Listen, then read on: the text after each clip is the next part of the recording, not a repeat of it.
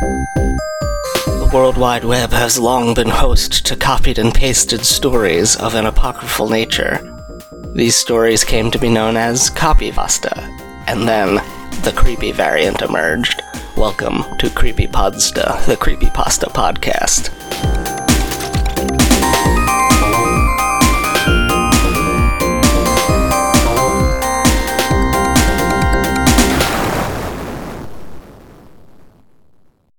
Hello, welcome to the show. I'm Jeff. I host the show. This is the third in a series of 3 recordings that we're doing on creepy videos from the internet that people have sent us. I don't know who sent us this one. It's called The Separation. It was published on May 27th, 2009, and is a stop-motion animation short film by Robert Morgan. With me to discuss this story is Judd Matterang. Hey. So this story, I will recap since you did the last one. This one is about the same length as the last, like 9 minutes and change. It is a stop-motion short. I think the opening might be computer-generated imagery. It shows conjoined twins in utero, and then smash cuts to them older, maybe even fully adults. I think fully adults, and they get surgery to be separated. And after they are separated, the one brother it seems okay, and then the other brother, the left brother, has trouble walking because he no longer has his right brother to lean on, and so he wears a crutch on that side. Initially, he gets up out of the hospital bed and falls over because he doesn't know how to stand without having a whole other person next to him. And they're conjoined in such a way that they're connected like from hip to armpit, but they each have their own set of 2 arms and 2 legs. They do not share any limbs. I guess perhaps they probably shared some internal stuff, which is why they didn't get separated until adulthood. Then we see the 2 brothers working in a doll-making factory. And there's sort of a loud, gruesome doll-making machine that punctures the face of the dolls to set the eyes in them, and this happens a couple times. And we see the left brother. I'm just going to refer to them as left brother and right brother because that's simple, and we never learn their names. Left brother goes up to right brother and is like, hey, trying to be like physically close to him, and the right brother doesn't like this. He seems upset by it. Eventually, left brother left brother goes and sews 2 of the dolls together, and then laments, and then leaves. And then after left brother leaves, right brother is seen self-harming in such a way, like he's stabbing into the wound where he used to be connected to his brother. So he is dealing with the trauma in a self-destructive way, and does not seem to want to be close to his brother, but then clearly has some emotions about no longer being close to his brother. Left brother returns, discovers that right brother has been harming in this way, and they sort of reconcile and begin building this big machine together, like their doll-making machines. And it has 2 slots, and seems to be a giant sewing machine. It has 2 slots, one for each of them, to sew them back together, it seems. Right brother goes to get on it, and while he's on it, but before he's fully in his slot, so he's like across the middle of the machine where the sewing implement goes, left brother falls. He takes his crutch off to also get on, and he falls and pulls a lever on the machine, turning it on, and then off-screen, right brother is mutilated, and we see blood, and left brother lamenting. And then later we are shown left brother putting on a tuxedo, going and getting right brother from in the doll factory. He's bandaged up, and as the bandages come off, we see that his eyes and mouth have been like healed over with skin, and he no longer has arms and legs. But he survived his encounter with the sewing machine. Left brother puts him in a suit and carries him to a place, and then it kind of ends in a weird way. Like they're laying on a bed together, and then they seem to have some sort of dream that they have become one creature with like a connected head and everything, with one body and two heads connected on the side of the skull. That's it. That's the whole thing. Did I miss anything? No, I don't think so. You pretty much covered it. So how did you feel about this video when you first watched it? God, the claymation models are terrifying. It took me a while to like. Not that it took me a while. I don't think I ever did get used to it because they're always kind of creepy from beginning to the end. Yeah.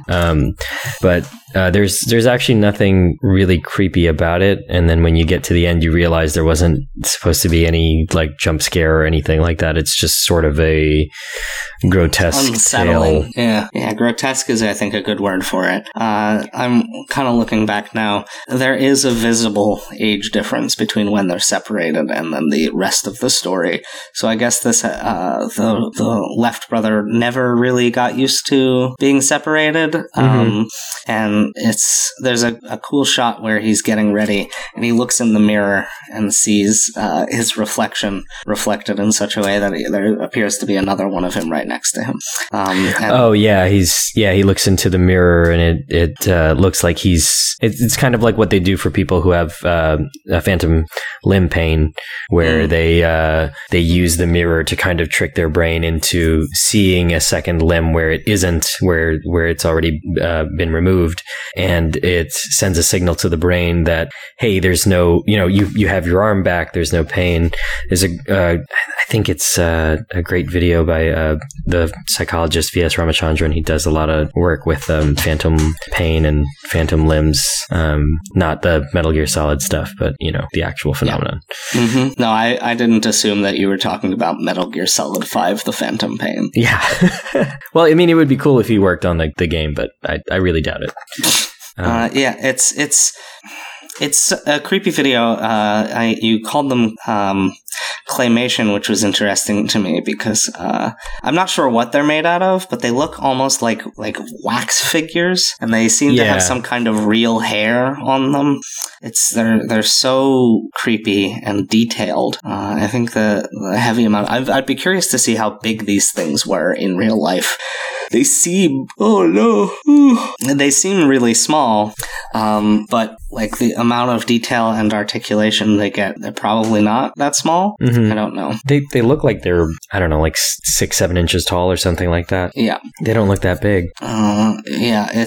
It's interesting. It's the whole video. Also, I don't think we said has no dialogue. It's just oh no, this is some bad podcasting, man. That's true. I mean, all of the episodes are bad. This one should be no exception. It's an interesting video for many reasons, but the fact that it is essentially a silent film, like there's sound effects, there's no spoken dialogue, no written word. There's a little bit of voice acting. One of the, I think, left brother moans a bit after right brother's mutilation. Yeah. But other than that, the brothers don't vocalize at all. It's just like creepy. It's got that sort of like, we covered a short film on here called The Cat with Hands, and it's very much like that style. This might even be by the same guy, but I'm not sure. It's like sort of forlorn and sad, and most of the horror comes from the aesthetics of it rather than the events, sure, body horror, a bit of violence, but for the most part, the reason it's horrifying is just that it looks so creepy. Where's the horror in this for you? Like, did you find it really disturbing or unsettling? I mean, it's mostly, I would say, in like the character models, right? They're incredibly detailed. The faces are like human faces, but the bone structure, of like their heads and stuff is just a little bit distorted, almost like a caricature. And I think there's also a small horror element to the place where they live / work. It looks like the floor is covered in blood. Did you notice that? It's like I noticed that re-looking at the things that it kind of looks like it almost looks like a glossy abattoir. red. Yeah, and I mean, aside from that, the models and the extremely detailed environment in which they live, I wouldn't say it's necessarily creepy. It's actually kind of sweet after you watch the ending. I don't know if they went there to just like die. I don't know if that was the implication, or I don't think they got into tuxedos to go to sleep. So, but it's not really specific. We also don't really get a sense of how much time passed between the mutilation and this last scene.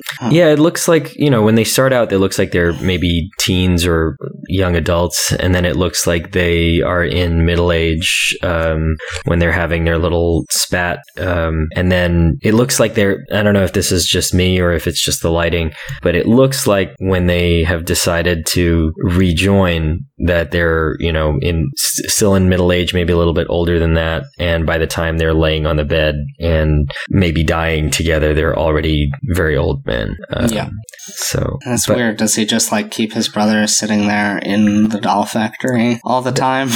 Yeah, it was a little creepy that he was just kind of covered in bandages and, sitting on a trolley of dolls. Yeah. But I did really love the, they have an obsession with with dolls, right? They have one doll in the beginning when they're kids that has two heads just like them, right?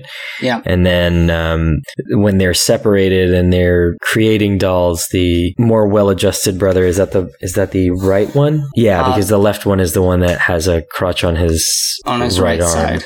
Yeah. Yeah, well, you said the more well-adjusted one. I actually didn't know which one you meant because they're both kind of messed up in their own way. Well, because the left brother is like he's making heads, he's sewing them on dolls, and he seems okay. There's that one scene where the right brother tries to put his arm around him. You switched him. You swithed him. Did I? Left brother has the crutch on the right side. Okay.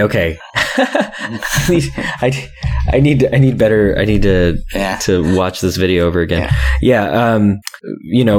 He puts his arm around his brother in a way that would make them almost be like they were conjoined again, and he slaps his arm away and he's like, no. What's interesting to me about that is that he does it on the wrong side. He doesn't do it on the side of their shared wound, but on the other side. And I wonder if that was intentional to indicate like, oh, it's a misunderstanding. He's rejecting him because it's on the wrong side. Because it's not like it was before. Now that they're separate, he can approach him from the other side, and that's wrong. And I'm wondering because at first I took it to be like, oh, he doesn't want to be close to his brother anymore. But it could be that the left brother took it that way, and we were meant to take it that way, only to realize, no, actually, he does want to be close to his brother, and so he pushed him away either out of fear or embarrassment, or because he was being approached on the incorrect side. And then there's a scene where I'm trying to remember, the left brother, does he stitch a new doll, or is that were they looking at the old one? I don't think they had a two-headed doll when they were kids. I think at the beginning they was it just a one-headed doll? The one doll. One of them is holding a doll in swaddling, and the other is holding a rose. Oh. And then they put the rose up next to the doll as like a second head for it. And then, yes, later, left brother, after being rejected, sews together two of the dolls they've made to sort of be like, yeah, this is this is us. This could be us, but you playing.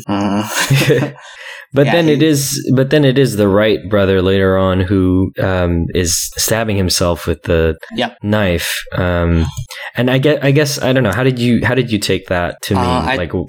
I don't know, like he doesn't want the wound to heal and close up, that it would feel wrong for him to be whole without his brother. And it's like where at the beginning when they're first separated, the way this is represented is we see them sitting together next to each other on the hospital bed, and daylight comes, and then they look up into the corners of the room, and then the left brother, who, because they're facing us, is on the right side of the screen, gets overcome with light and starts shaking, and then in a frame is disappeared, and the right brother is suddenly, shockingly left alone. And so it's interesting because so much of the video is from the left brother's perspective, but when we are first shown their separation, we're shown that it is shocking and sudden for the right brother. And so I don't know, I think the self-harming is just, it's his way of dealing with the pain, the emotional pain, by externalizing it, but it's preventing him from acknowledging the emotional pain. It's a little heavy, but yeah. I like it. I think it's an effective storytelling tool, if a bit gruesome. Yeah, I mean, I really liked this. I liked it. I wasn't sure what to expect in the beginning. Yeah, it kind of starts out with the weird fetuses, and you're like, what is this story? Yeah, it has like a little intro video with the fetuses, and I was like, oh, geez, is this going to be CG the whole time? Is it going to be like this poor, like early 2000s CG? But no, it's actually really incredibly detailed models.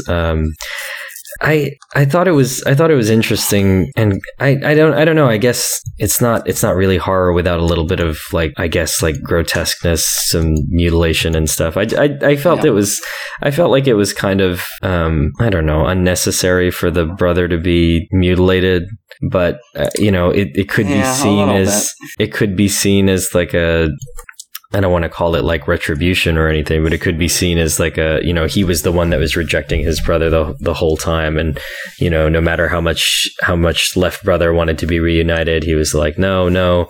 And then, he ended up getting mutilated at the end. I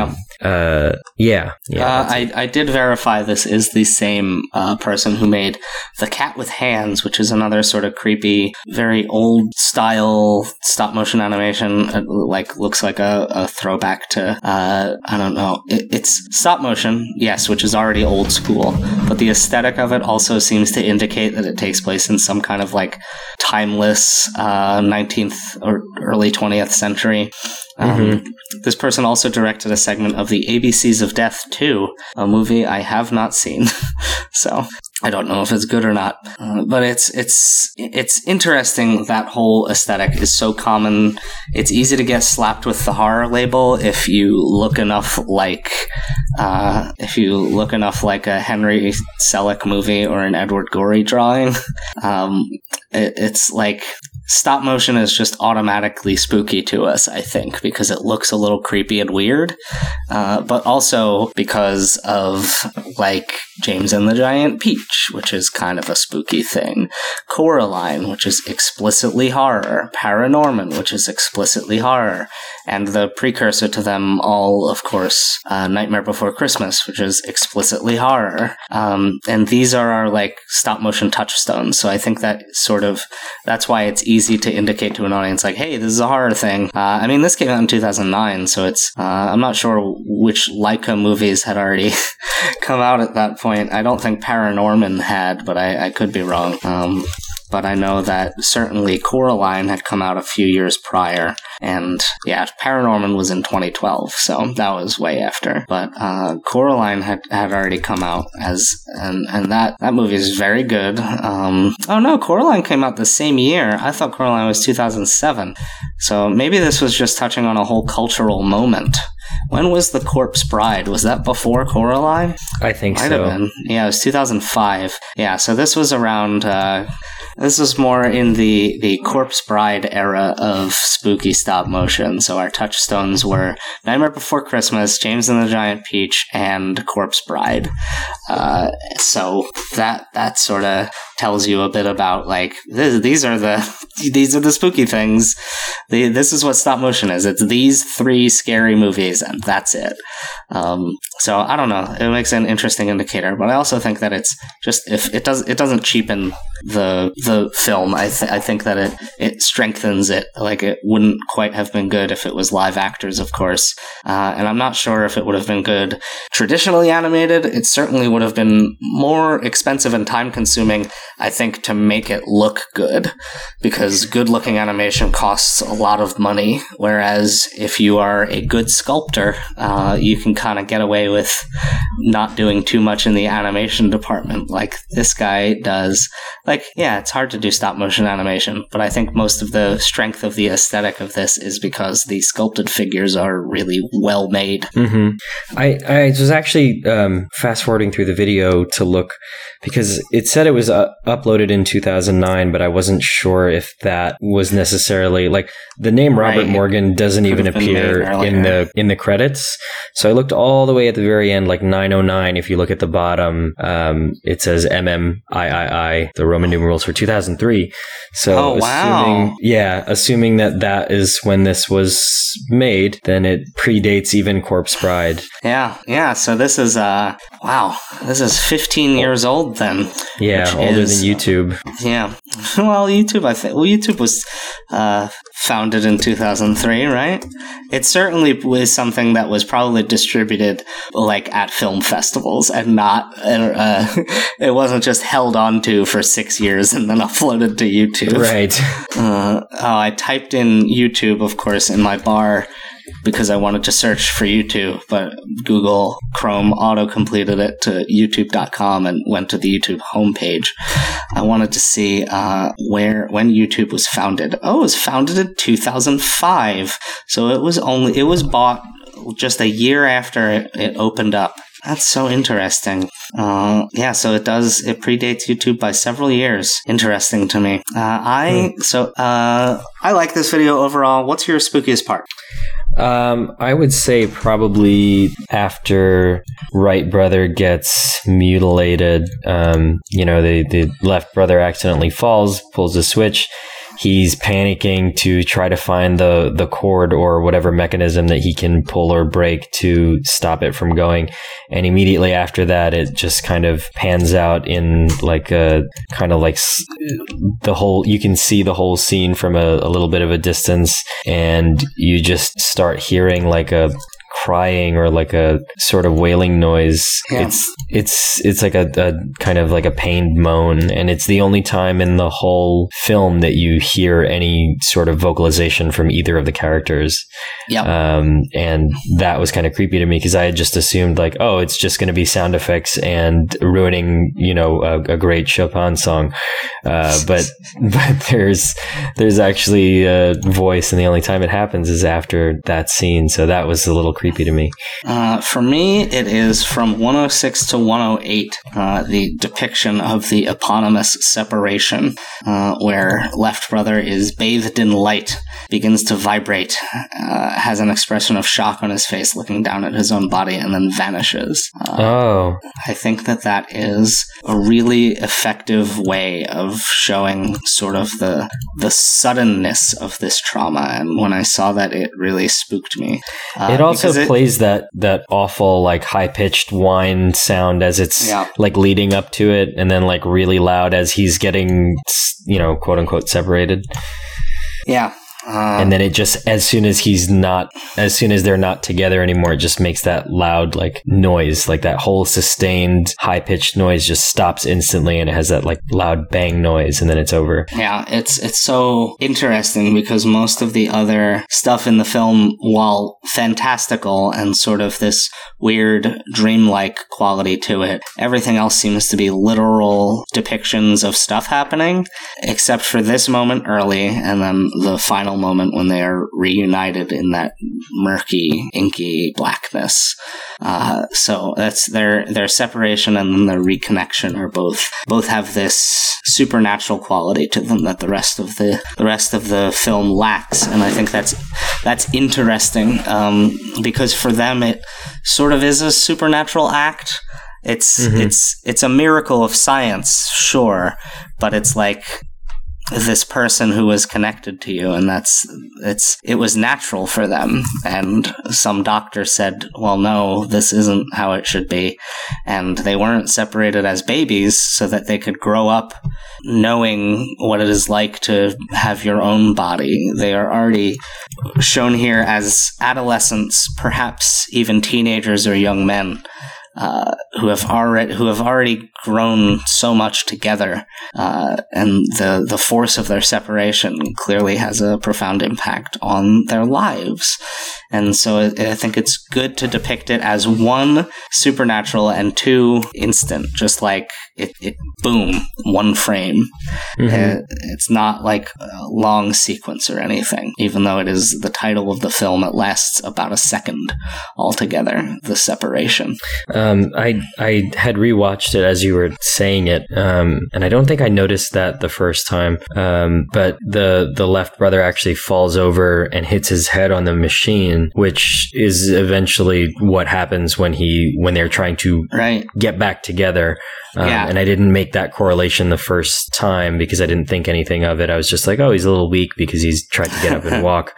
I didn't mention this. After their separation, they're connected to some sort of medical device, some sort of life support machine, I guess because they probably still need some like blood or something from each other's bodies to get used to being separated.